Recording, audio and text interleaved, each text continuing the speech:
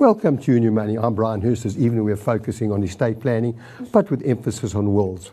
While most people understand that they need to have a will, it never ceases to amaze me how many have never even considered a will necessary. Last year, the Masters of the Courts realised figures which show that over 70% of the population who had died in the previous 5 years did not have a will. The cornerstone of an estate plan is ensuring that you have a legal and binding updated will in place to secure your family's future. As part of your financial plan, the will allows you to specify exactly how you wish to distribute your assets to your selected beneficiaries following your death. And joining this evening is a special guest, Connor, my grandson. Connor, good evening to you. Good evening, Brian. And Connor, what are you learning at school? How reporting the wars. Good evening, Brian. Okay, Connor's going to leave us. Harry, welcome to you. Thank you. Harry, you're on your own now. Connor's not going to be with you to help you answer any of these questions. But the first question, Harry, is why is it that people are so reluctant to have a will, and so very many people who have wills never update their wills? Brian, it's an old story. No one thinks they're going to die. No one wants to think about dying. No one wants to think about the end. So it's so much easier to put it away and think, well, next year I'll get to it. And just to be clear, it's not just in South Africa we have this problem. In the UK, I mean, that's supposed first world country, and it's the same figures. About 60% of people die without a will as well. So it's not just South Africa. So, Harry, let's talk about, firstly, not having a will. You die intestate. Automatically, I would assume that assets are inherited firstly by spouses or the surviving spouse. And children. And children. And then if there's no one, then it goes up to parents and then to cousins and aunts. Well, what happens is the Interstate Succession Act kicks in, and it says if there's a spouse and children, they share equally, but the spouse gets a basic child share, which is 250,000 Rand minimum. So as long as the spouse gets 250,000 Rand, the spouse and children then share equally. If there's a spouse and no children, obviously the children then take everything. If there's no spouse and no children, you're correct, it goes back up to the parents. If the parents aren't around, it goes back down to the brothers and sisters. And Harry, can minors ever be beneficiaries as well, or even life policies? Well, they can be in the will, but of course a minor can't inherit directly from an estate. So the minute the minor is getting cash out of an estate, it ends up going to the Guardians Fund in Pretoria. And there it gets looked after for the minor until they turn 18. So not a good idea to make a minor direct heir in the will. What you normally do is you create a trust. The money can pay to the trust to be looked after for the minor, or you pay it to a guardian to look after for the minor. That's not such a good idea because, of course, there's no guarantee what the guardian will do with the money. So preferably you create a trust, a testamentary, in other words, in the will, or an inter vivos, created while you're alive to look after the money for the minor. Now, you mentioned life policies, Brian, and my pet problem, because so many people nominate their minor children as a beneficiary on a policy. Now, unfortunately, on a policy, a minor can inherit because they're not limited by the Interstate Succession Act or by the Administration of Estates Act, because the policy is not part of the estate. That means we can, and we do, pay money from a policy direct to the minor. And that's a very dangerous circumstance or set of circumstances to create, because the minor suddenly gets 4 million Rand in his bank account, the guardian controls it. But the minor probably wouldn't even have a bank account. You'll be amazed. So many of our minors do have bank accounts, and we've paid a lot of money into minors' bank accounts. But then, I mean, a minor can't conduct a transaction on their bank account. So the money ends up in the minor's bank account, and the guardian of that minor will end up controlling the money. And that's, again, why you must have a trust. Okay, so let's just talk about, can you put a clause in the will? Let's talk about that, because a lot of people say to me, what happens if one of my children are insolvent, and I now leave assets to my wife and children? Can you, at that point in time, decide not to pay it to that insolvent child, because if that insolvent child receives money, it'll just end up in the hands of creditors? Yes. So we often have what we call the chicken soup clause. And the clause in the will says, I leave assets to my children. If any of them are insolvent at the time of my death, they will be removed as an heir and they won't receive anything. And that protects the child to an extent, because obviously they won't get paid then, and it will go to all the other heirs.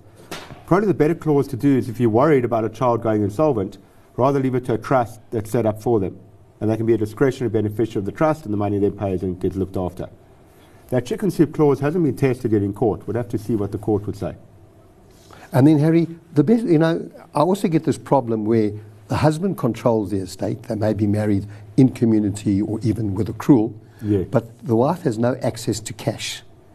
Now the husband dies, and I get a lot of questions asked, what actually happens? Because until the executor is appointed, until the accounts are open, there's no distribution of cash. What actually happens? Yeah, I mean, that's why a life policy is so important, of course, because with a life policy, it kicks out money straight away, or an investment policy, which will kick out money straight away. I mean, the short answer there, it depends on the bank. You know, the bank might freeze accounts, they might not. It's going to have to be a question we must actually talk to the banks about. Because obviously in law, it's one account, and if the husband has died, the account should be frozen. But generally, I think the banks might allow the spouse to draw some money, but we'll have to get a bank. Is there a difference if you married in community of property to accrual? Yes, big difference. So in community of Because property, by rights, the surviving spouse actually owns, in a community of property, actually owns half the assets. yes, but it's one estate. It's one estate, so it could all be frozen. Out of community with accrual, obviously the wife's account is her account, the husband's account is his account, so at least her account won't be frozen. Well, we're going to take a break. You can call us this evening on 011-483-1518. You've got a superb guest here this evening, got a lot of knowledge, we'll give you some good answers. Please stay tuned.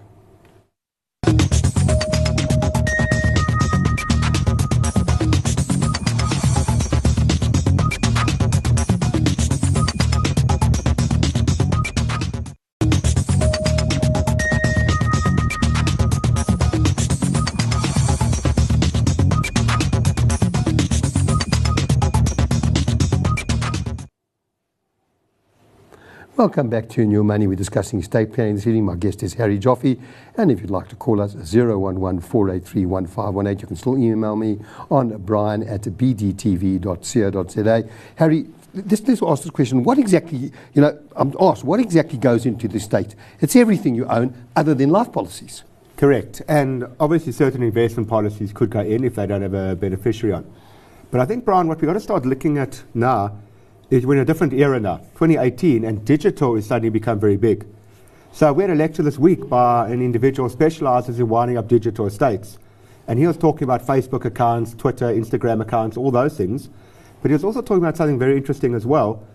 He had a client who played what they call Clash of Clans, which is some TV game some of the viewers might be aware of. I'll bring Connor back on. He'll be able to tell us. He might understand it. I mean, you don't even watch TV now that United are playing so badly. But this Clash of Clans, the individual had what they call a green elf, which is a certain character you get to after a certain level. That green elf was valued at $90,000. Now, I don't know how you leave a green elf in a Clash of Clans in your will, but he said you've got to find a way to do it because otherwise you die and your heirs don't get your assets, what they're entitled to. He was talking about Bitcoin accounts. So remember SARS put out a note just last couple of weeks about how you've got to pay tax on your Bitcoin profits. But now if you die and you've got a Bitcoin account, how do your heirs cash that in? You need to leave them your keys. You need to leave your passwords. And that's what this guy was saying. There's a whole digital state you've got to now deal with. And you must make sure your passwords are accessible to an executor. Yeah, and then Harry, let's just take one stage further because within a state there are many professional practices. You get optometrists and dentists. So now there's a value to that estate. And but what is the value? Right, so let's take a one-man dental practice. So that dentist dies, I mean, what gets realized for that practice? A practice without a dentist is not worth anything, and he can't leave it to his family because they're not dentists. So generally what we like to recommend is that the dentist gets together with another dentist, and they can have what we call a buy and sell arrangement.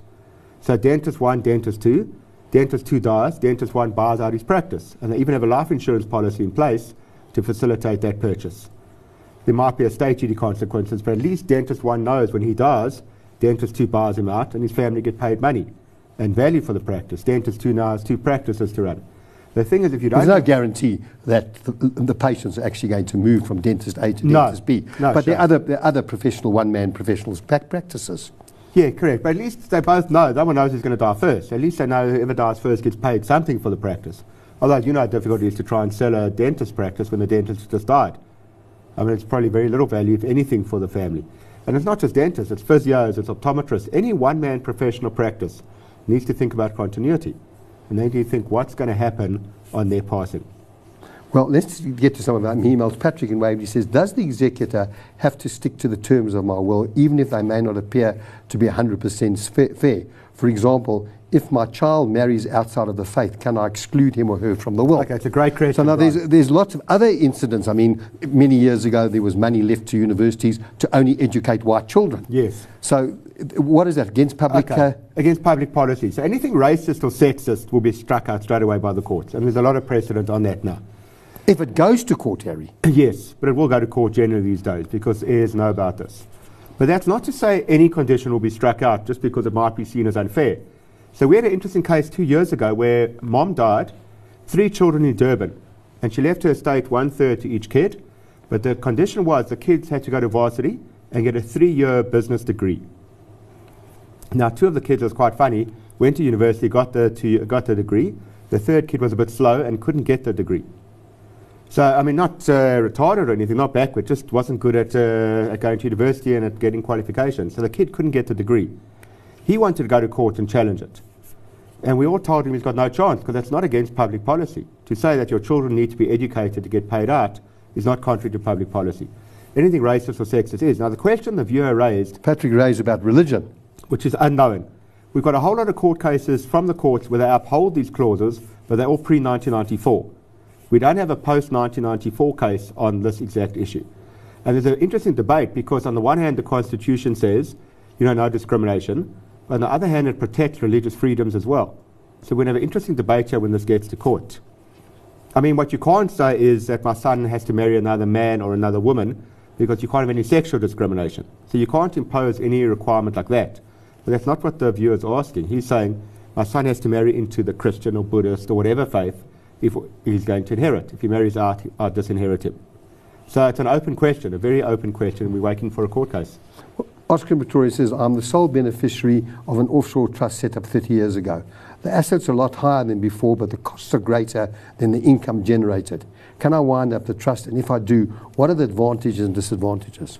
Many people have small trusts overseas. Yes. It's a fad, even in South Africa. Yes. I come across so many people who've got trusts with very little assets in it. Yeah. Never really transfer any assets in. So now we're talking about offshore fees and we're talking about sterling. I've got an example. I mean, I've got someone who's got 265,000 left in a trust many years ago, and the executors want to charge £5,000, which is their minimum fee. I'm not the executor, the trustees, Yes. for managing the trust. Yeah, I mean, sure, it's an option to wind up a trust, but remember there's issues. First of all, you wind up the trust, assets come back into your estate, so estate duty on those assets going forward. Number 2, you wind up the trust, you're paying assets out of the trust to yourself from a foreign trust. That's going to trigger tax straight away, either income tax or capital gains tax. So that might be tempting to wind up the trust. I wouldn't do it without getting really professional tax advice because it will be tax consequences. And there may be advantages, but you've tax will probably raised outweigh some of that. that. Yeah. Louis in Cape Town says, both my wife and I were married in the second marriage by ANC withdrawal. All our assets were accumulated during this marriage. My wife died last year and has left her half share in the house to her children, giving me usufruct.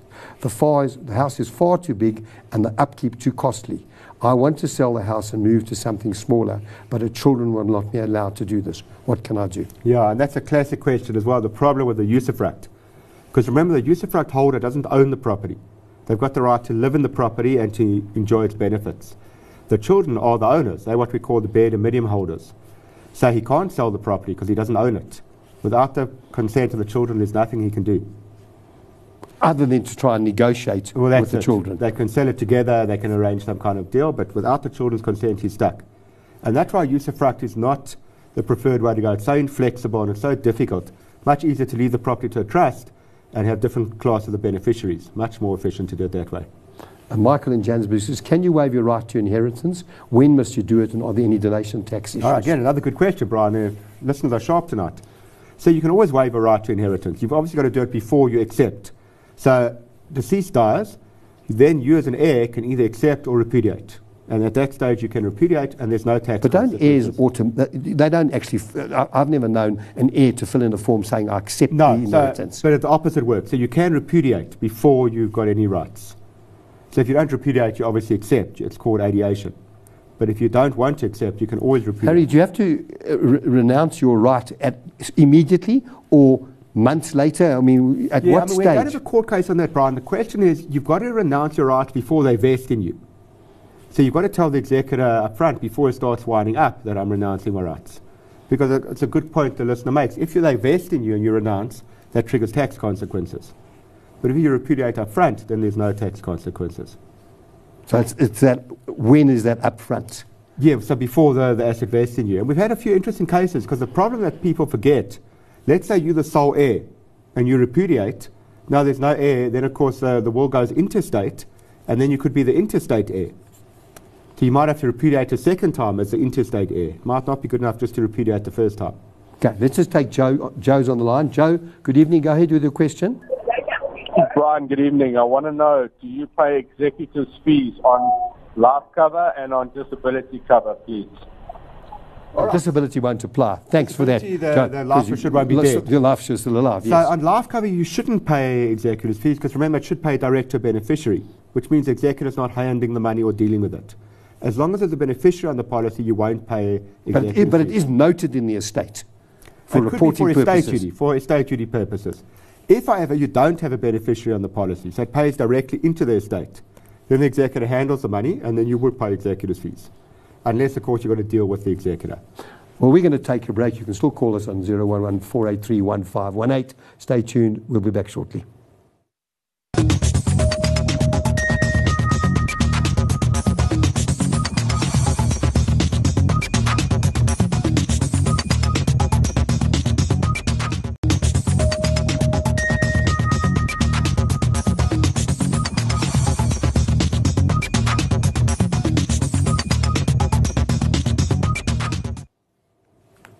Welcome back to New Main. This evening we're talking estate planning, but we're focusing on the will. My guest is Harry Joffe from Discovery. An email from Mr. Naidu in Petersburg says, does one need an independent person as a trustee? And what does independent actually mean? Okay, so very good question. There's a directive from the Chief Master from last year, 2017, and he requires an independent trustee if the beneficiaries and the trustees are the same people. And then he wants a trustee that's not related to the beneficiaries, basically. Now, again, I'm not sure, and the listener makes a very good point. Because Related could be a family member. Could it be a financial planner? No, just a family member. And that's exactly the point, because what we said to the Chief Master, what does independent mean? You could have an accountant who's a trustee, not related to the family, but he's getting paid a fee by one of the trustees. He's not going to be independent. So there is that Chief Master's Directive of 2017, which the listeners can go and get on the website. But it's still in a state of flux because it's not a very good definition of what is independent. But in short, the master will require an independent trustee. So you do have to, today you do have to have an independent If the trustee? trustees and beneficiaries are the same people, then they will require Is that applies to existing trusts? Only new trusts registered after that date. Okay, so You don't have to go existing back to trusts, the existing you don't trust. have to go back. And Harry, the question on this program often is, what do you do with offshore assets? I mean, you've got your local and offshore assets regarding wills, and I've never been 100% sure that one will suffice. Yeah. And again, we had a whole lecture this last week by Gordon, my co-TV personality. He spoke to us for about 45 minutes on it, and it's still not so clear because he's giving us different countries, and certain countries you should have a separate will, certain you shouldn't. So, for example, you're a South African, you've got your assets in South Africa, but you've got a bank account in Switzerland. Do you need a separate will for that bank account? So Gordon was saying no, because the bank account can go according to the South African will. And he was also talking about Brussels IV directive, where in your local will, you can make foreign assets divulge or devolve under your local laws. So you can apply South African law to your foreign assets. But that gets quite complicated. You've got to have certain clauses in the will which you need an expert to draft. But you could have, for example, a house in France. So you've got a house in France and you're living in South Africa when you die, you need a foreign will for that house in France. Because remember, you've got different French laws, you've got different cultures, different language, and you need an original will for their master as well. So Gordon was saying that as well, that if you've got a substantial asset, like a fixed property in Europe, you should have a separate will, but certain other assets you might not need a separate will. And just make sure that those wills, are absolutely congruent, because you don't want. I mean, the will always says this is my last will. And you must so have you've my got South to deal African estate. South African estate, my offshore estate, and maybe even refer to the two wills. And the other thing, Brian, of course, what you're very cognizant of is foreign duties. So if you've got a house in France and you die, then you're going to be estate duties in France. There could be a estate duty here as well, and the double tax treaty would kick in, and you'd probably only pay duty there. And then you've got to think, of course, how do you pay those death duties? You've got to pay a foreign currency tax.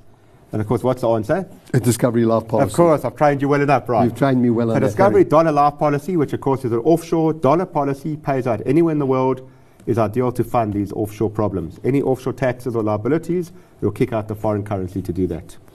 Percy in Cape Town says, what happens if you appoint a beneficiary to a life policy and you also deal with it in your will and the proceeds are left to a different person? Okay, again, a very good question. We had great questions tonight. So remember, life policy is not part of your will because it's a contract between you and the insurance company for the benefit of a third party. So if you nominate a beneficiary on that policy contract, we at the insurance company will pay that third party.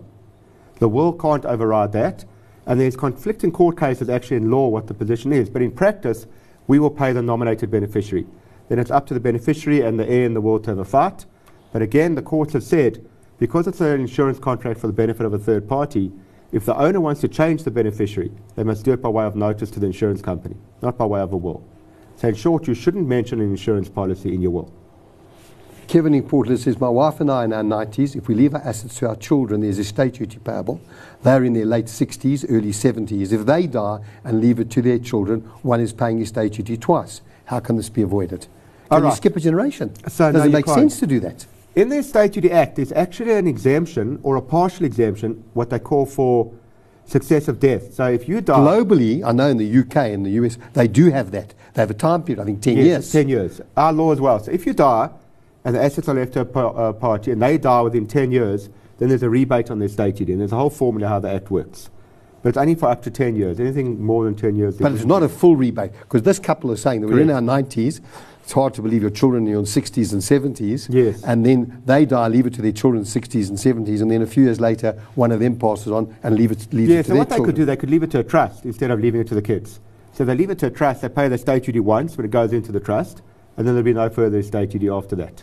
So they're worried about that, then they could consider... Well, let's assume they don't do that. Let's assume they do leave it to their elderly children. Yes. Is it prorated, or is it a full deduction? No, it's a prorata. So if the children die within 10 years, it's a prorata according to how long they die after. So they die within 1 year, I think it's a 90% rebate, up to 10% in year 10. So you've actually got to then, but so you could leave it to a trust.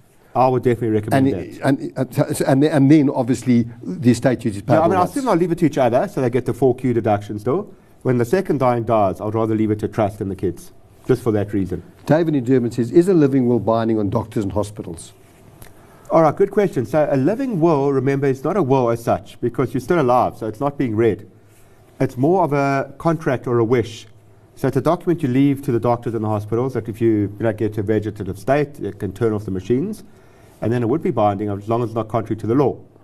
But will doctors follow that, or will doctors do everything to preserve life? Well, again, remember the law is quite tricky because you can't commit suicide. Remember, there's issues like that. So as long as you are brain dead, I think the word is, then you can instruct the doctors to turn off the machines, and they should listen to that. Important on that is to let your family know you've got a living will. Exactly. And a lot of people have a living will that the family doesn't know. Exactly. The same as how they want to be ultimately disposed of. Not they want cremated. to be cremated Exactly. or buried. Mr. Abbott says, who should draw up my will, and can I stipulate what fee the executors can charge? Okay, so on the fee, it's very simple. The executor can charge a maximum of 3.5% plus VAT. So it comes to around 4% with the new Yeah, rate. with the new year. But you can always charge less. So you can always say to the executor, here's my business, you can wind up my estate, but you're only charging 2%. And can that be written into the will? That must be written into the will if the executor agrees. Okay. And you're going to point, what was the question, who should you choose? You should choose someone who's an expert in winding up estate, either a trust company, a law firm, or anyone who specializes in that. To draft, no, he's asking about drafting the will. Drafting the will, again, it's an expert. It could be a trust company, it could be an attorney, it could be anyone who specializes in that. And Harry, just one thing: if you do have a professional firm, it's important that that professional firm, the person who is the executor, knows about it. And if you want to negotiate fees, you can and write that into the will. And you must do it obviously while you draft in the will. And normally they will, if your estate is more than 10 million rand, they'll normally negotiate. Yeah. Well, I know that we've concentrated this evening on the importance of the will, and have been able to answer a few of the emails that have come in since our last show. For the many emails that I have received and that I've not dealt with this evening, my apologies. If it's urgent, please contact me directly, or if not, we'll deal with it in a few weeks' time when we tackle estate planning again. Harry, thank you very much for joining me this evening. Thank you, Brian. It's important to note our program is to provide information and should not be construed as advice. Next week's program will be focusing on retirement planning, and if you need to get hold of me, my details will appear on the screen. I'd like to thank you for watching, and good night.